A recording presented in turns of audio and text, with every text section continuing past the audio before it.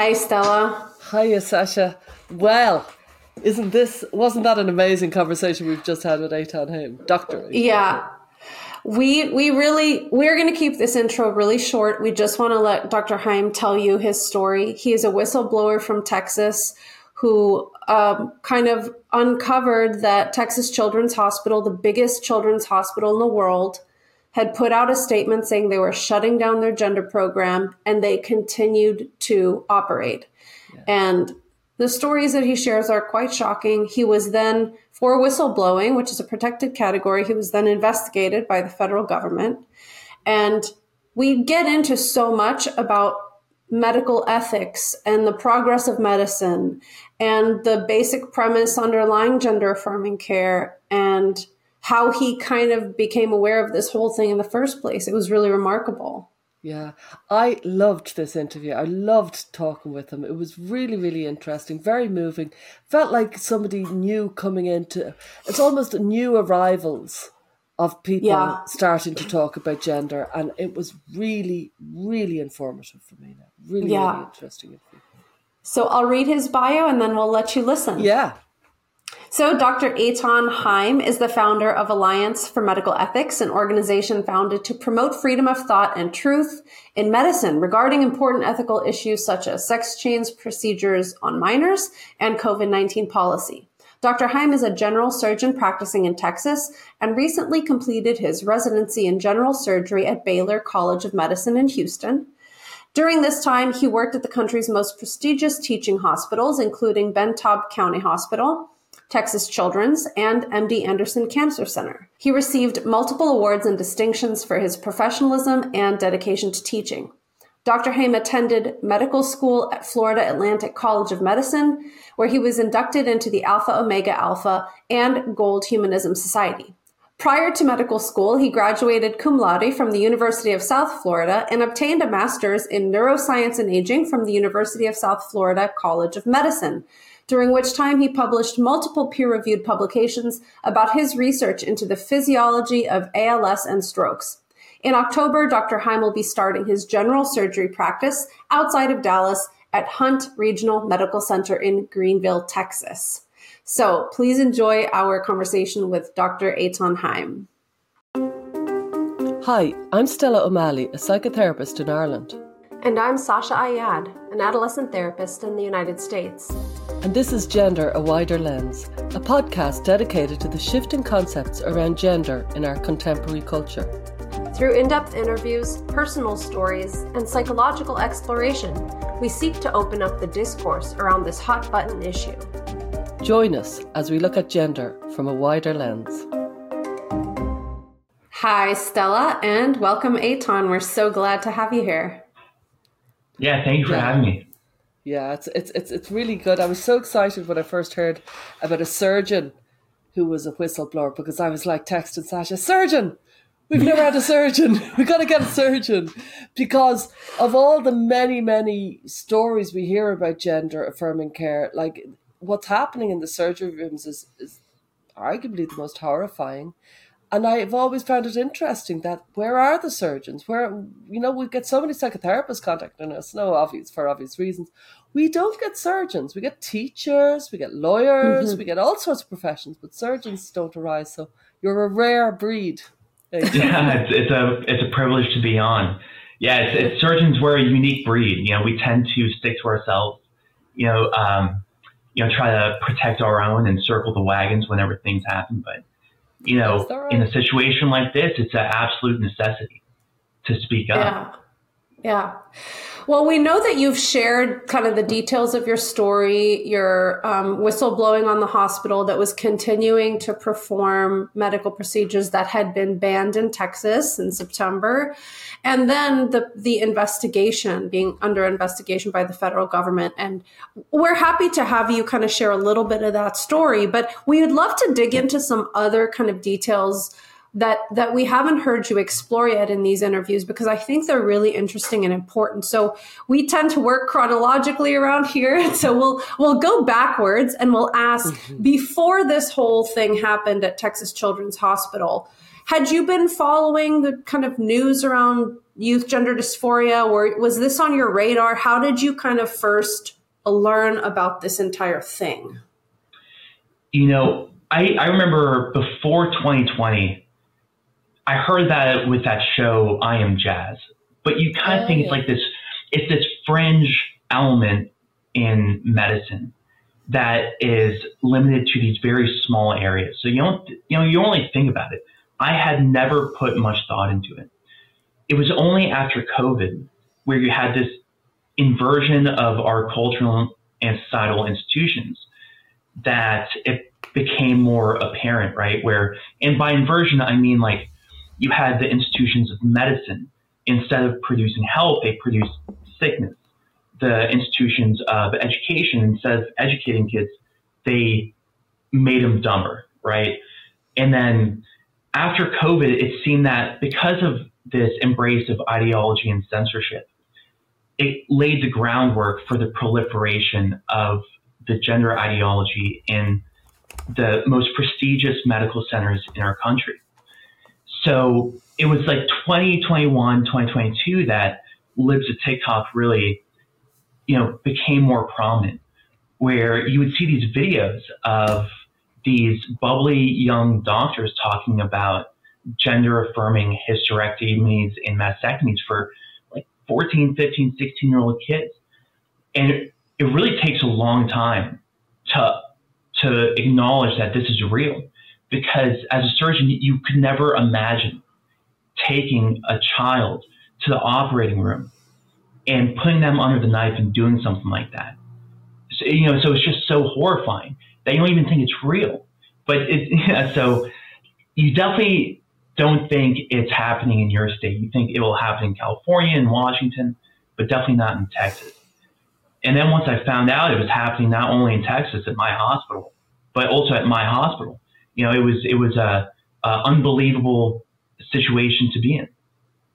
So am I correct, Eithan, in thinking that generally speaking, the process of, quote, gender affirming care was quite horrifying to you when you first learned about it and started thinking about it, and then you realized it was happening in your hospital? And I just want to understand where the piece about the bans came in, because this seems really key. So is that correct, that you were already kind of horrified by the idea of operating on children? Like that was already very weird to you? Yeah.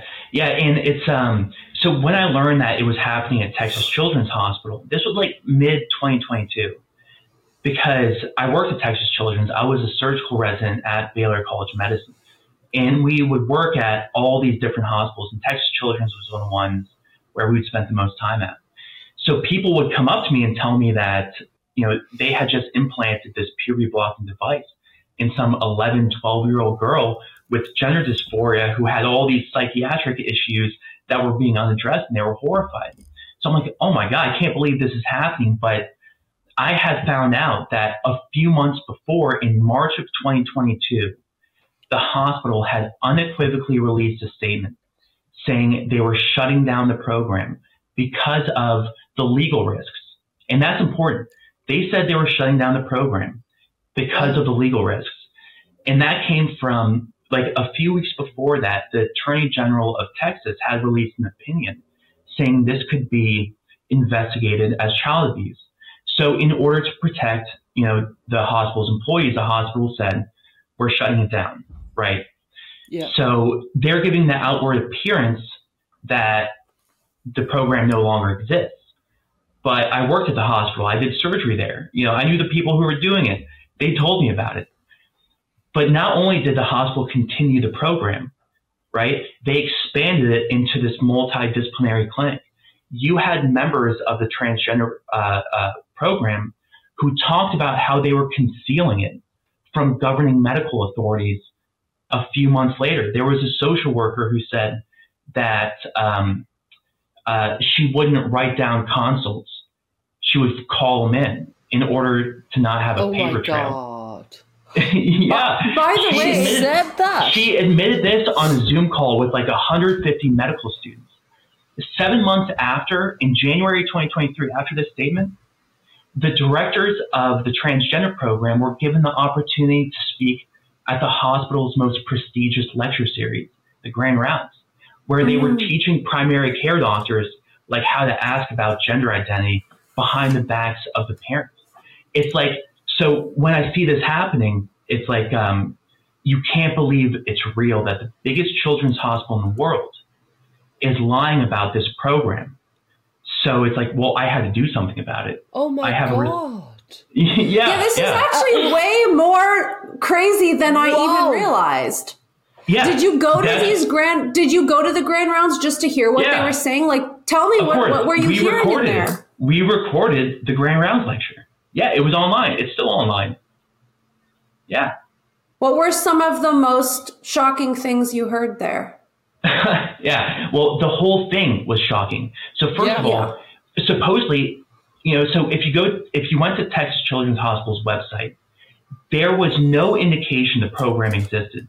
And that's important because even the smallest, like the rarest diseases have an entire website, right? Yeah. Where the parents can go meet, find out who the doctors are, schedule a clinic appointment, right? There was no mention online of this program existing. So that was one thing that was crazy. But during this lecture, they talked about how puberty blockers are reversible, in the beginning. But then a couple slides down, they talked about how you would have to consent patients to all these, that they would have to know about these fertility preserving options, like doing surgery to preserve the fertility of boys, like, or for women. And it's like, well, if it's reversible, how is it that you have to preserve their fertility, right? It's like those two are mutually exclusive. They cannot exist in the same clinical milieu, right? Yeah. So it's, but then they were using studies to support their assertions that are just completely fraudulent, right? You see these coming from Jack Turbin. I mean, it's like you take one look at the study, you look at all the confounding variables in the population groups, there's no way to make the conclusions from what they're putting out there. And, I knew I had a responsibility to do something because when we take an oath as a doctor to do no harm, that not only exists in the operating room or your clinic, right? It exists outside of that. Like you have to uphold these principles in your profession when you see something going wrong. So after that, I started reaching out to journalists, and it took me months and months to get a hold of. Yeah. I had a lot of journalists who they either didn't believe it, or they were like, oh, who's like this peasant who like has a story that just completely blew me off. Yeah, because you're just a resident at that. Well, just a resident. Yeah. I am curious though, because I'm from Houston, so I know Texas Children's. Really? Yeah, it's an incredibly, people come to Texas, generally speaking, for medical care from all around the world because these are such amazing hospitals between MD Anderson. It's the most amazing hospital I've ever worked at. The most amazing hospital in the world. Really. Like, it truly is. Like so the surgeries they do they're amazing.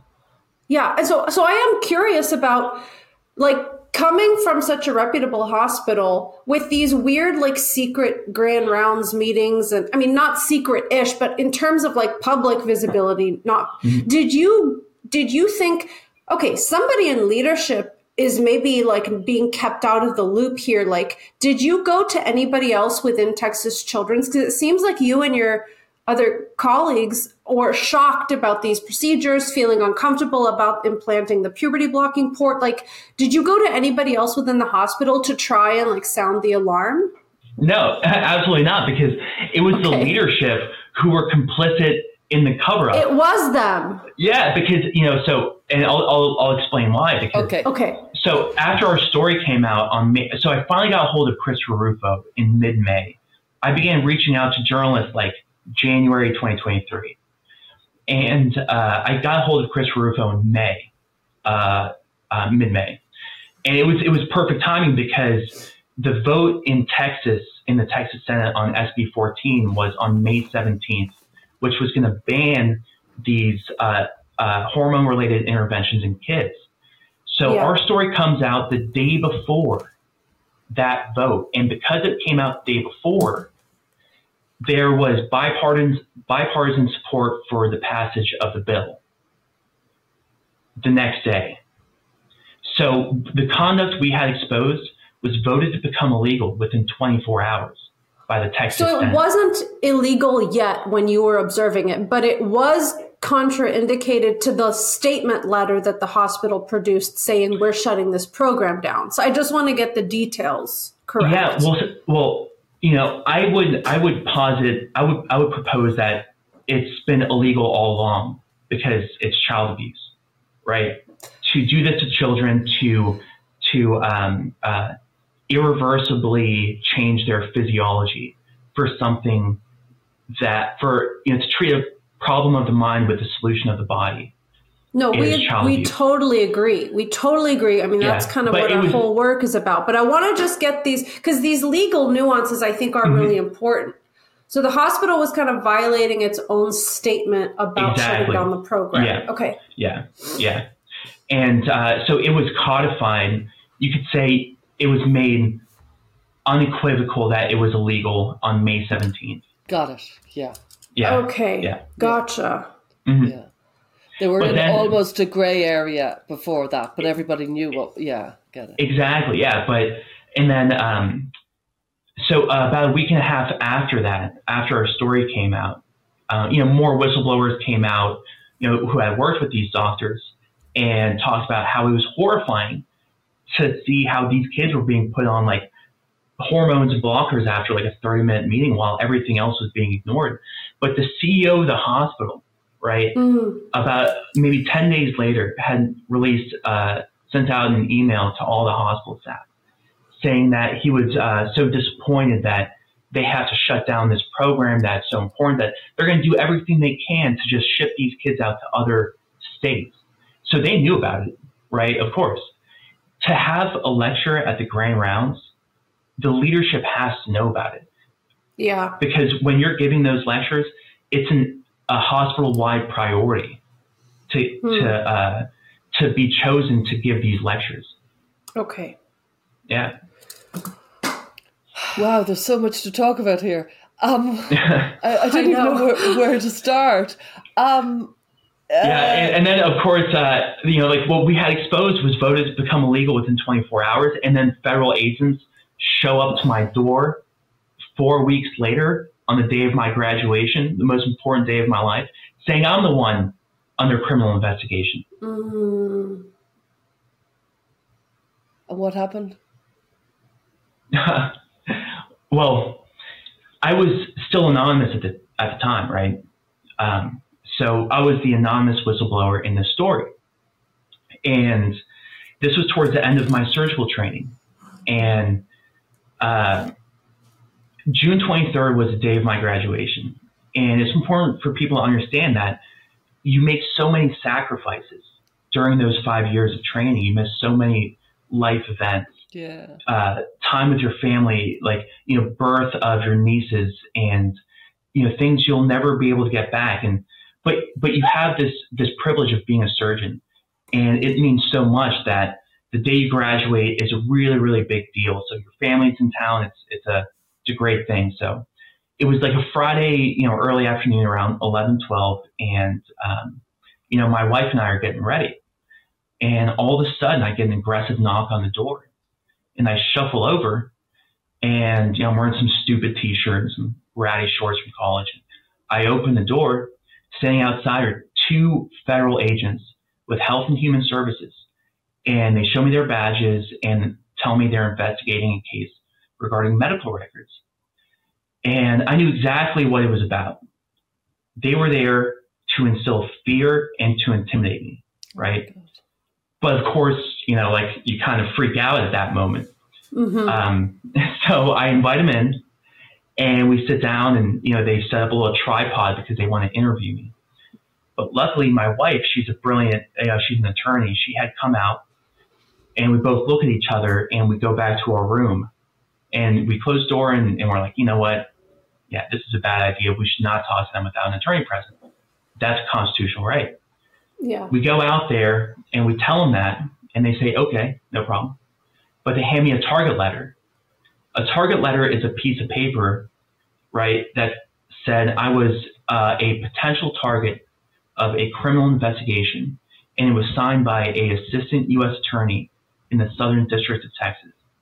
So a couple minutes after that door closed, or after the door opened, the door was closed, and we realized that from that moment on, our life was going to be permanently changed. Yeah. And we had a choice, like, do we just, concede to what these people want, right? Like, do we just admit to something that never happened just so these people can get off our back? Like, do we just kind of bend the knee, or do we fight? And, the answer was clear. We had to fight.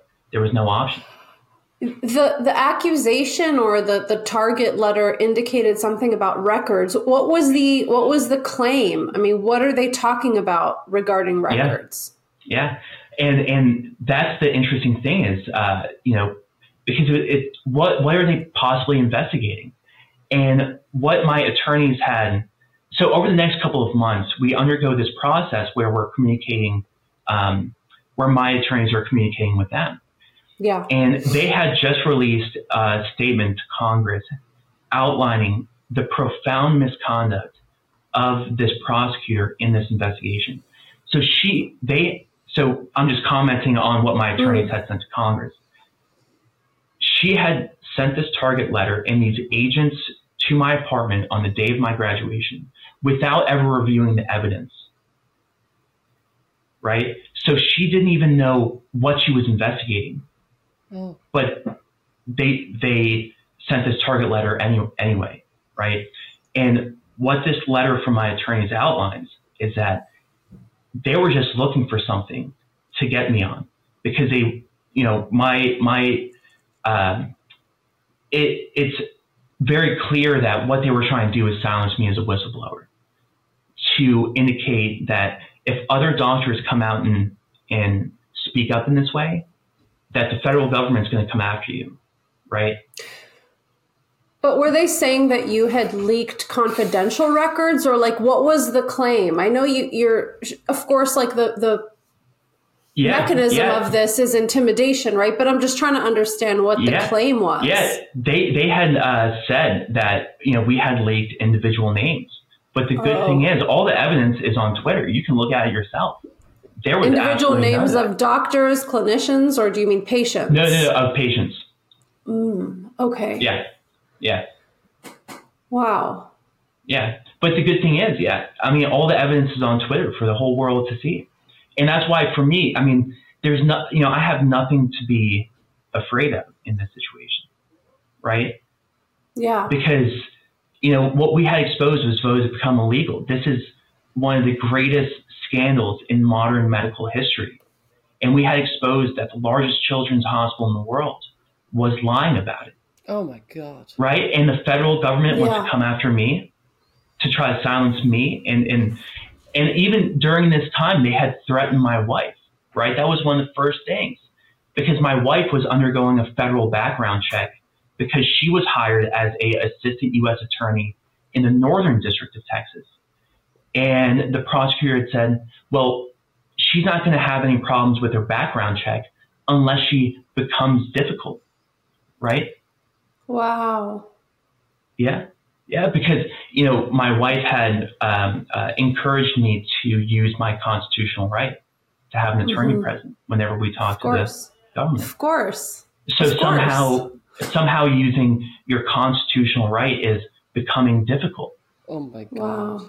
So if it's important for people to understand, like,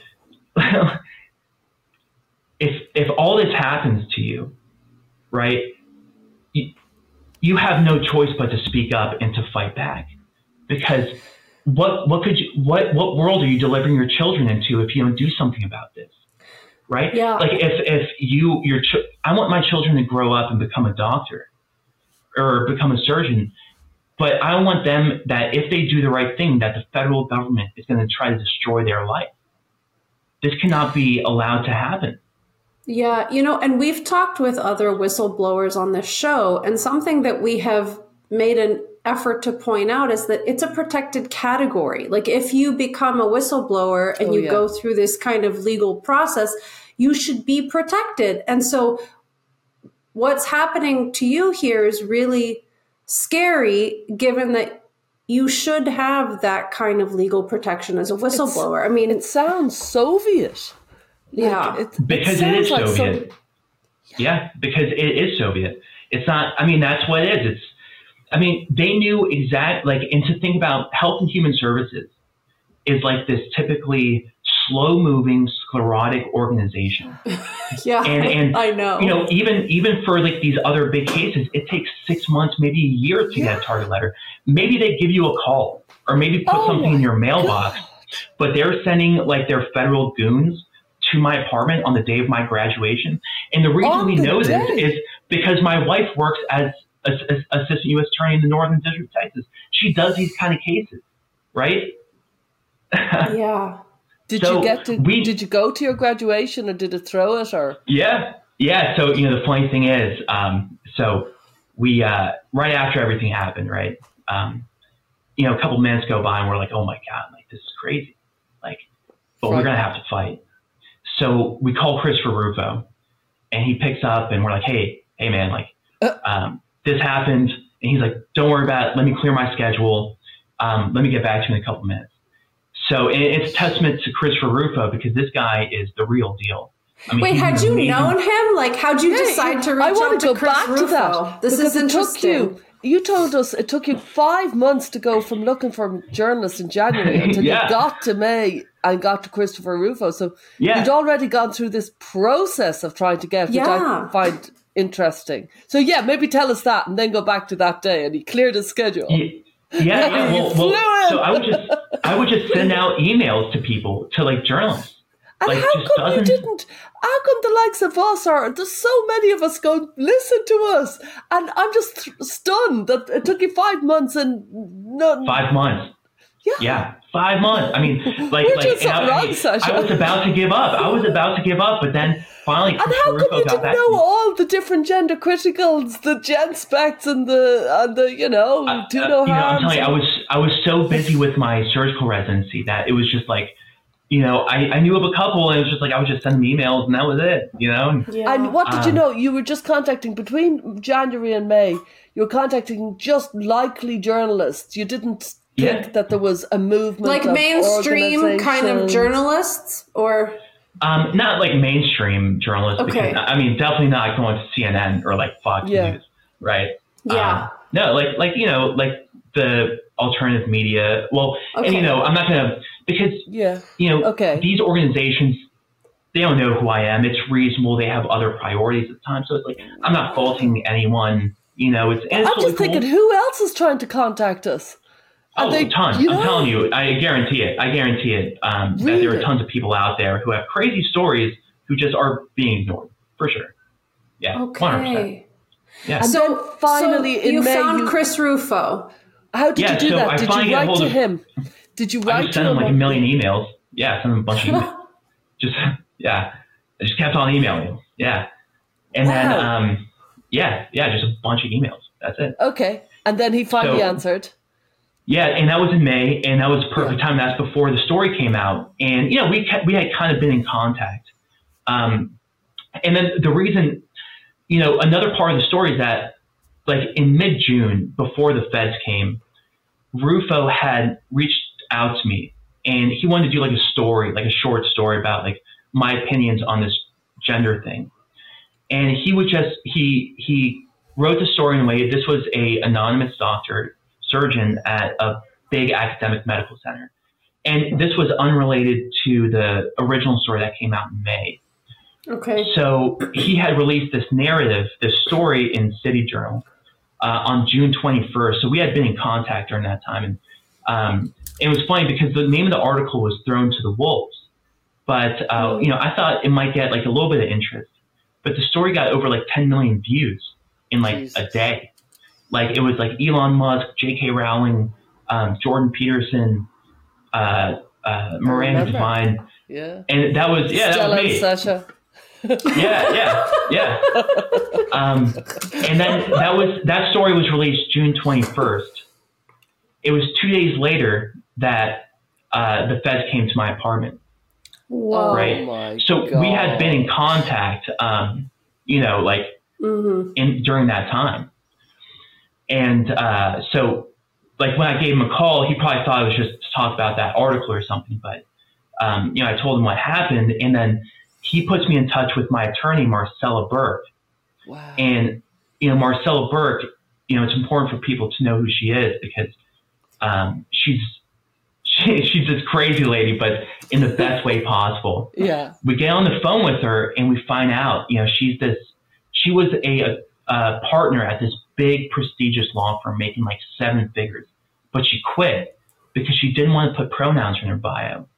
And she led this exodus of other conservative attorneys to start her own firm like 6 months before. So she's like this, strict Catholic, like rosary in one hand, middle finger in the other, bulldog of an attorney.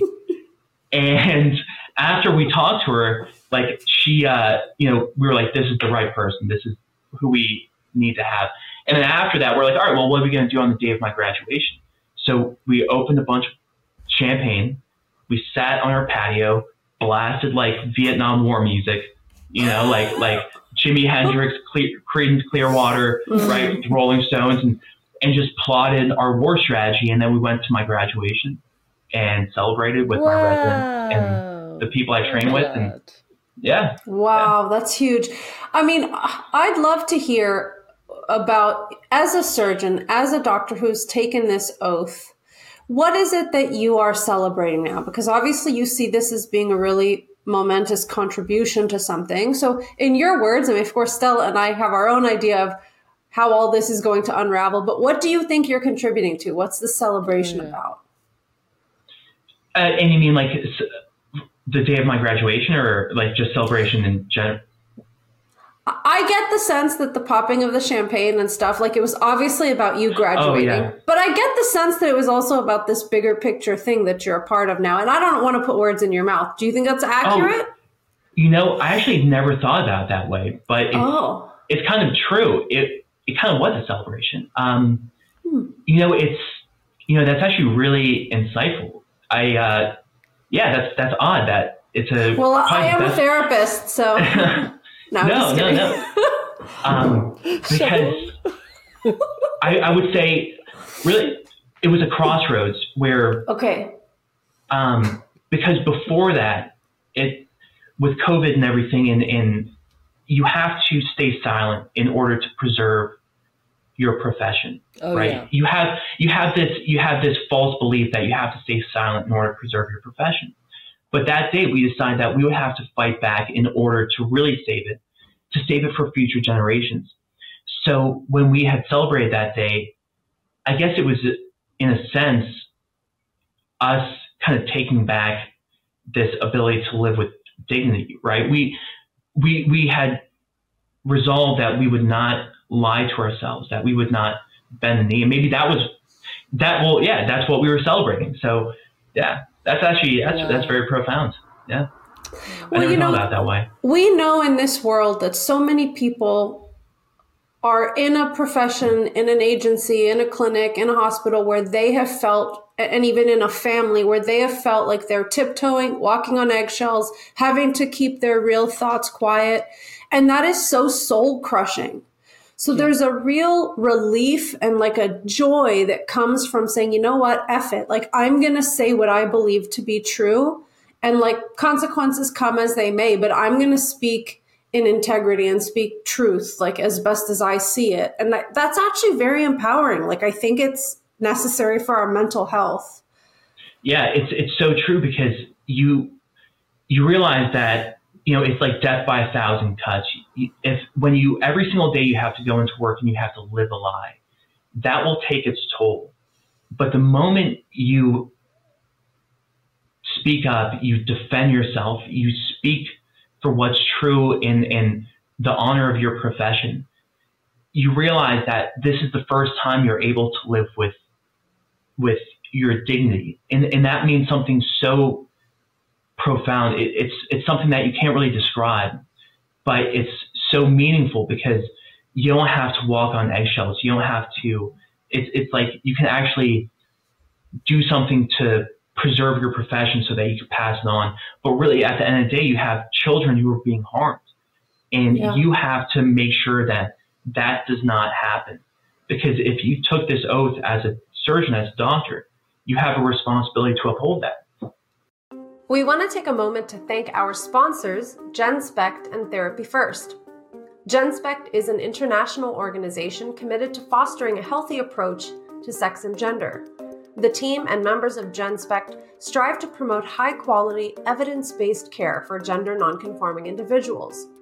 GenSpect is pleased to offer a non-medicalized approach to gender with their recently published Gender Framework, and they continue to hold conferences around the world. Visit genspect.org to learn more. Therapy First is a non-profit worldwide professional association of mental health providers who view psychotherapy as the appropriate first-line treatment for gender dysphoria. Therapy First supports psychotherapists working with gender dysphoric youth and young adults and offers public education on mental health and psychotherapy. Visit therapyfirst.org to learn more. Now back to the show. Could you bring us back to when you first realised that puberty blockers were being, inserted?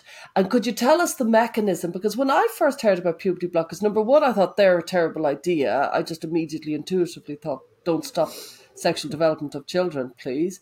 But secondly, it took me some time before I realised, I presumed it was a tablet, and I think most people do. And then I realised this is an actual, it's an intervention that's more invasive than people realise. So one, when did you first hear about puberty blockers? And then when did you hear about puberty blockers in the hospital? And were surgeons actually saying it to you when you mentioned it earlier? Were they saying it in slight shock that they were doing it when they said, I've just, inserted it? Was there a general consensus around the surgeons, this is all a bit off the wall? Or was it a kind of remarkable intervention? Or, you know what I mean? What is its kind of position among surgeons, if you follow me? Yeah, well, to add to the question, also just what is it? Because there's a port or something. Yeah. Can you just explain, physically, what is it? Yeah, so they can be administered in two different ways.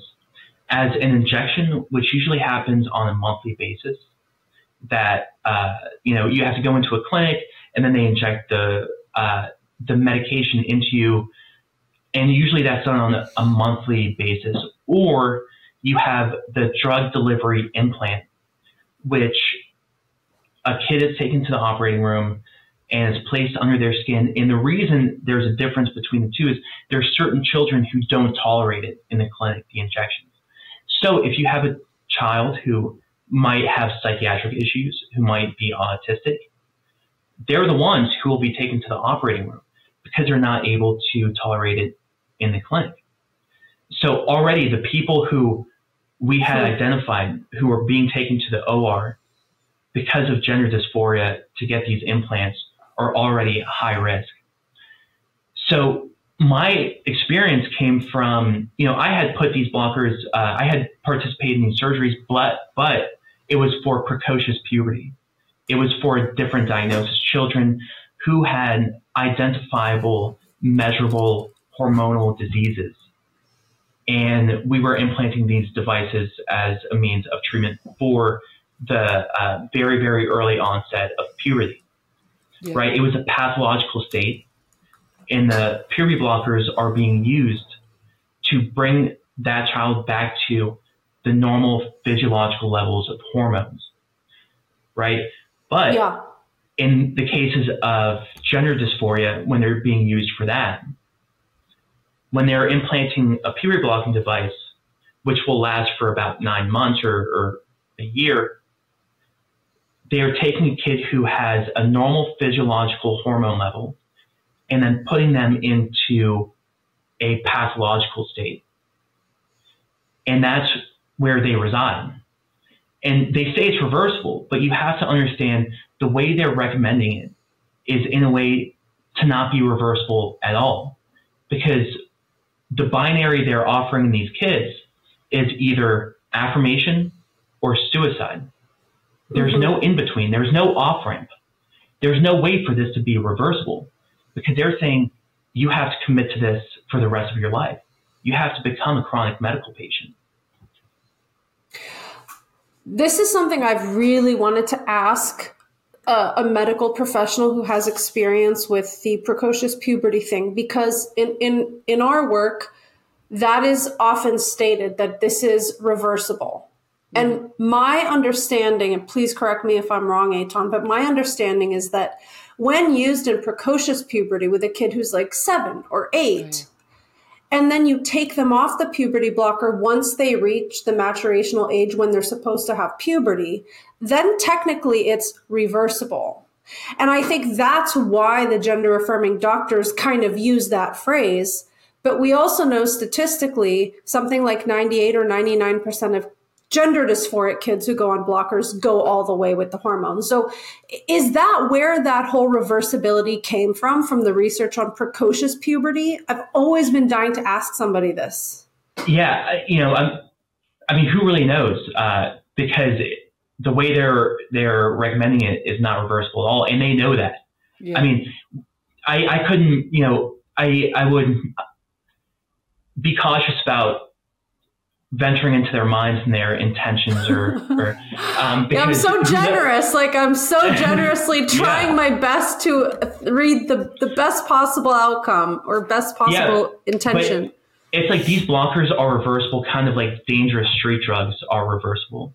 Like if you do it one time and never again for the rest of your life, then maybe the effects aren't so bad.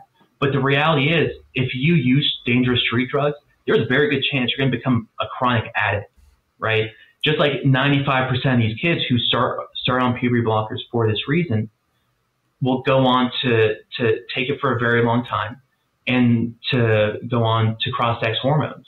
So like the people who are prescribing it, just like drugs, like on the street, they have no intention of making this a one-time thing. Yeah. Right? They have every intention of making this a lifelong.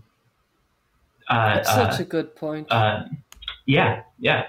But that you have to consider it in the way it's being prescribed. I asked you about the surgeons. What is the general vibe in this hospital and other hospitals among the surgeons who are implementing what I would consider extraordinarily radical and invasive surgery, or certainly heavy level intervention on very vulnerable children, because the children you're dealing with, the surgeons are dealing with, are actually the most vulnerable. I couldn't imagine. I had never talked to him personally because I never had the opportunity. I think if I did, I probably would ask him just to see what they would have to say. Yeah, because it really is. It's, as a surgeon, you realize that when you take someone to the operating room, it's such a great responsibility because there's so much risk involved, even for routine procedures.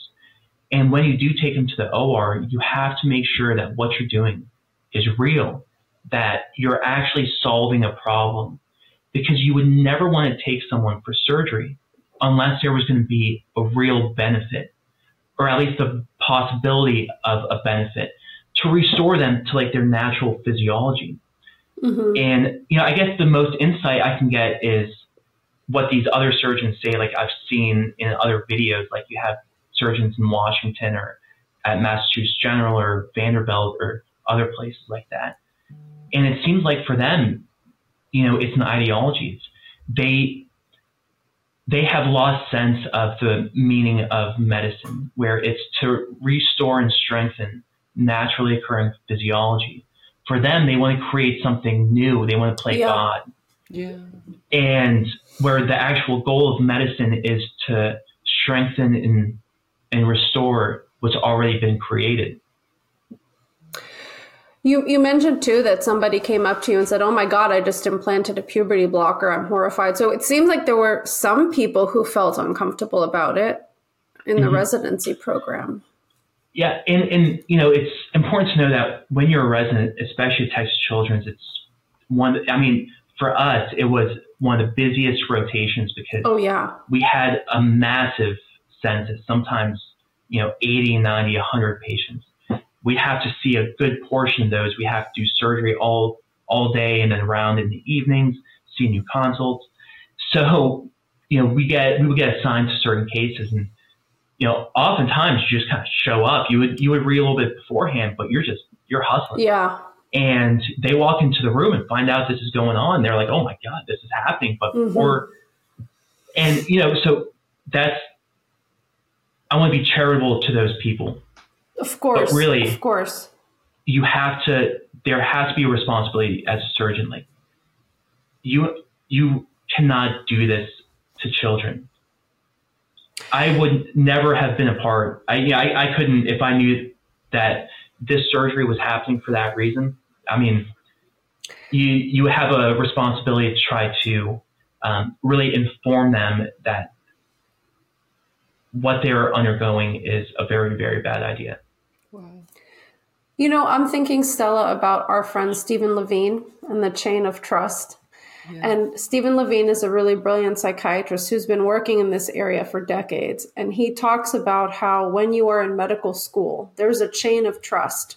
And when you're in all of these trainings and these classes and you're doing your residency, the assumption is the instructions and guidance that you're getting from more experienced, seasoned physicians is coming from a place of evidence and best practices. And so, we think in a way like medical school students and residents and new doctors in training are also a kind of victim of this carelessness because, of course we trust our teachers and authority figures in positions of power. Like, can you talk a little bit about that? Because I feel like this is, like, we get contacted all the time by therapists in training, people in medical school who are like, oh my God, I can't believe what we're learning about gender. And they just so happen to be people that already had maybe like a seed of doubt about it and they started looking into it. But I presume you're being bombarded by new information. Most residents are just like trying to absorb everything they're learning. Yeah. So, can you talk a bit about that? Yeah, especially for residents who are training and medical students, it's such a sad thing that the authority figures in the profession, the more senior surgeons, the people who run the academic institutions and the societies have stayed silent on this issue because everyone knows it's wrong and they have failed in upholding their oath by not speaking against it. And because the trainees, the residents, and the medical students see the silence from the people who have the power, they feel completely powerless to stand against it. Oh, yeah. But it's a misconception because they do have the power to stand up. And especially for those who have the most on the line, when they speak out and do something about it, it has a profound impact in inspiring other people to do the same thing. And that's what we saw with our story, because a few days after, we had more whistleblowers at Texas Children's come out. Wow. And when you say, I've always wanted to know this, when they say the oath or the responsibility, do you actually take an oath? The way people talk about you do. Is it quite ceremonial? Is it quite serious? It's very ceremonial. Absolutely. Okay. Like when we start medical school, you have this very meaningful ceremony where you get your white coat and you sit in the front of this auditorium. All of your family is there. All of the faculty from the medical school is there. And, when I started medical school in 2014, this was before all this, extreme left-wing ideology had. It was starting to be integrated, but it was before it completely took over. And it was a very meaningful experience, right? Where you take an oath to do no harm, to protect patients from the diseases that afflict them, to restore them to a state where they can live their lives, to get them to a point where they are not tethered to the boundaries of a hospital, and to use your judgment wisely and judiciously and prudently. Wow. And that's the goal, right? That's what medicine is, because the whole point is to not have people come back. It's to take care of them one time and never see them again, Like as a surgeon, of course, for people with chronic diseases or whatnot, but like even that, if you have someone with diabetes, lose weight, eat healthy, get your A1C under control, and then don't see me again, And so you wear, sorry to labour the point, but I have always wanted to know this. You're given a white coat, or you're wearing a white coat, and is there a Bible, or how is this oath kind of? The Merc Manual or something? No, it's, well, our oath, we had, as a class, we wrote our own oath. Like it's, we had integrated like the do no harm. Like there were some parts that you had to include, but then there were other parts that we had written as well. Like wedding vows. Yeah, exactly. Like wedding vows. Well, I would say in many ways it is like a wedding, because you get married to this principle. Wow. Because it's not just a job, right? It's not just a job to be a doctor. It's like this commitment until the day you die, right? Oh, Eithan. That's really beautiful. And, this is making me think, you described the purpose of medicine is to restore health to, like, you called it like physiologically natural states or something like that. And I'm just kind of thinking about the way we have moved as a society, and particularly in medicine. I'm certainly no expert, but I wonder if there's a kind of divergence right now in the philosophy where, like, the old school way is restoring natural health. And, like, the new way is some sort of, like, to be hyperbolic, transhumanist, like, super enhancement, using technology to make people better than human. Like, because that, to me, gender medicine definitely has a flavor of that. Like, maybe there's a bit of a God complex. You see the endocrinologists that are like, wow, look what I can make this body do, Is there some diverging philosophy in medicine where some people are not seeing it as restoration, but more like uber enhancement or something? Yes. And I think the reason that comes about is because there's this false belief that medicine is driven by science, which it's not driven by science. It's driven by morality. A doctor has to have a moral foundation in the basic human dignity of another individual. Because when you have that basic moral foundation, you understand that you would never do to a patient something that would harm them in a way that would permanently alter their life, that they're deserving of health and a meaningful life. So whatever you do to them has to get them back in that direction, right? You use the science and the evidence to make a distinction between what treatments you're going to use for that specific problem. But medicine is not driven by science. It's driven by our basic acknowledgement of human dignity. The reason things are changing now, you have this divergence, is because doctors and scientists have lost this sense that the goal of our profession is the human in front of us, right? That it's not like about all these studies, and because you can get a study to tell you anything. Oh, like I always say that, like you don't need a randomized controlled trial to tell you not to drive your truck into like a ditch, right? Like there's some things that are self-evident. We just talked about this with the biologist Colin Wright. Like, you don't have a study saying water is wet, by the way. So, like, these self-evident truths, when we become too, like, hyper-rational and evidence-oriented, we can, like, really lose the forest for the trees. Yeah, absolutely. What you said about the doctor thing, it was very moving. Yeah. And also very surprising when you said it. You know what I mean? Saying the doctor is fundamentally moral, and then you said, science comes after the morality, but the morality is wanting to help the person in front of you. And then I started going back in my mind to, who were the doctors, in history. And, they were the kind of, you would say, the kind of kindly good old man that was in the village type thing was very often. I thought, wow, that's a whole reframing of what a doctor is. Well, it's do no harm, right? But do no harm to who? Yeah. To a person, right? Okay. It's like to do no harm, like that has a moral implication.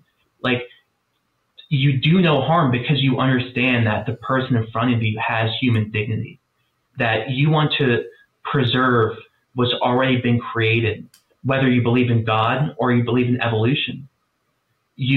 The role of a doctor is to preserve what's already created. And you speak as if you might be somebody who's religious. I presume you are. Yeah. Yeah. No. I'm Jewish, and especially this whole situation. Yeah. I have a very strong belief in God. I don't, but I have to say what you said is really moving. Actually, really very beautiful. Yeah, I really do. I really resonate with that. There's something that feels like fundamentally and intuitively true. And then there's this other part of me that is wondering about, well, how does medicine make progress? Let's say gender affirming care aside, because I think the whole enterprise is really misguided, okay? But when you think about the idea of preserving health and not harming the patient, I'm just thinking about if you look at the history of medical technology and advancement, there have probably been so many kind of crucial points where a procedure is totally experimental, totally new. Dozens of patients are dying on the operating table.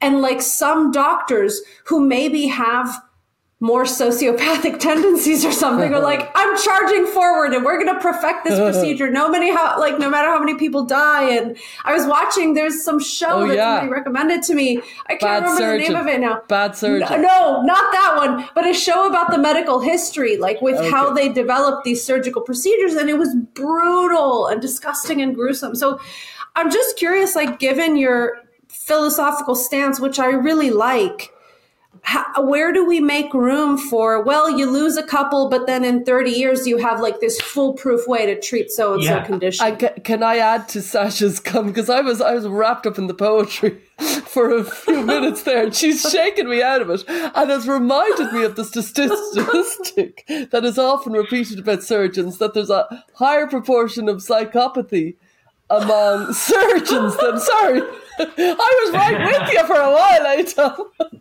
Yeah. There's more psychopath surgeons than any other profession, or so I've heard. Is this a myth? So, yeah. Oh, no. The surgeons we're like such a unique breed because, and I would say there are a very high number of surgeons. Well, I think there's this belief that you have that like a lot of pathological personalities in surgery, but that's right. I think my experience has been that I think it's the opposite, really, because when you do surgery, you become humbled every single day. Oh. Like after this podcast, I'm going to go do surgery. Okay. And, like as surgeons, because you battle with these pathologies on a daily basis, you gain this profound humility for the diseases you treat and then the things that can go wrong. Mm-hmm. So really, for the most part, it's very, very rare. Maybe one or two people I can think of that were like really kind of nuts and off the deep end. But, do the other surgeons know it? They can see? Oh, yeah. We've got an odd one over here. Okay.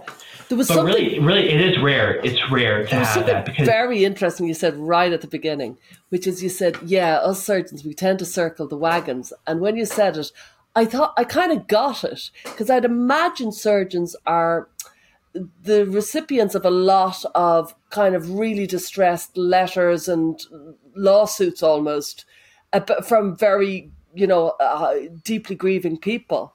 And so I could see why you would circle the wagons. So it sounds like it's a complicated place to be a surgeon. Yeah, because you sacrifice so much to get to the point where we are. And to put yourself in a position where you're risking your entire career, your profession, like my ability to take care of my family, it's a huge deal. And surgeons will oftentimes make this calculation that, well, you know what, I have to pay I have to pay my mortgage, I have to send my kids to college. So it's like, I won't speak out because I have to do that, but it's a miscalculation because they think they're taking care of their family in that sense, but really they're not. Because if they don't speak up and fight against these things, the world they're delivering their children into is going to be a much more dangerous place. It's going to be much worse for them overall, right? So it's a miscalculation on the part of most surgeons to not try to fight against this thing, to try to circle the wagons. Well, I don't want my question to get lost in the mix, but maybe what we'll do, it's okay. We'll take this question about the tension between progress and preservation of health. Maybe we'll take that into our listener community if you're okay with that. Mm-hmm. And I guess for now, of course, we'll link to all of the kind of articles and interviews and things that talk about what's going on for you now. Is there anything else that our general audience, you want them to hear? Anything you might recommend, anything you're listening to or watching or reading that you'd like to recommend? Yeah. Well, so two things. Everyone's heard of Hannah Arendt and The Banality of Evil. Yeah. I would say that book is okay. It's not, it's all right. The best says the surgeon. It's Part 3 of The Origin of Totalitarianism, her book, which is the best. It's such a accurate description of what's happening in our society that it's the craziest thing I've ever read. Wow. Yeah, you'll read it and you'll just sit there. Your mouth will be open and you'll be like, oh my God. She wrote this in like the 1940s, 1950s, but how is she describing what's happening right now? Right? So it's don't worry about part 1 and 2. Those are kind of like a little overly academic. Yeah. So just go to part 3 because if you start part 1 and 2, you'll stop reading it, but part 3 is the best part.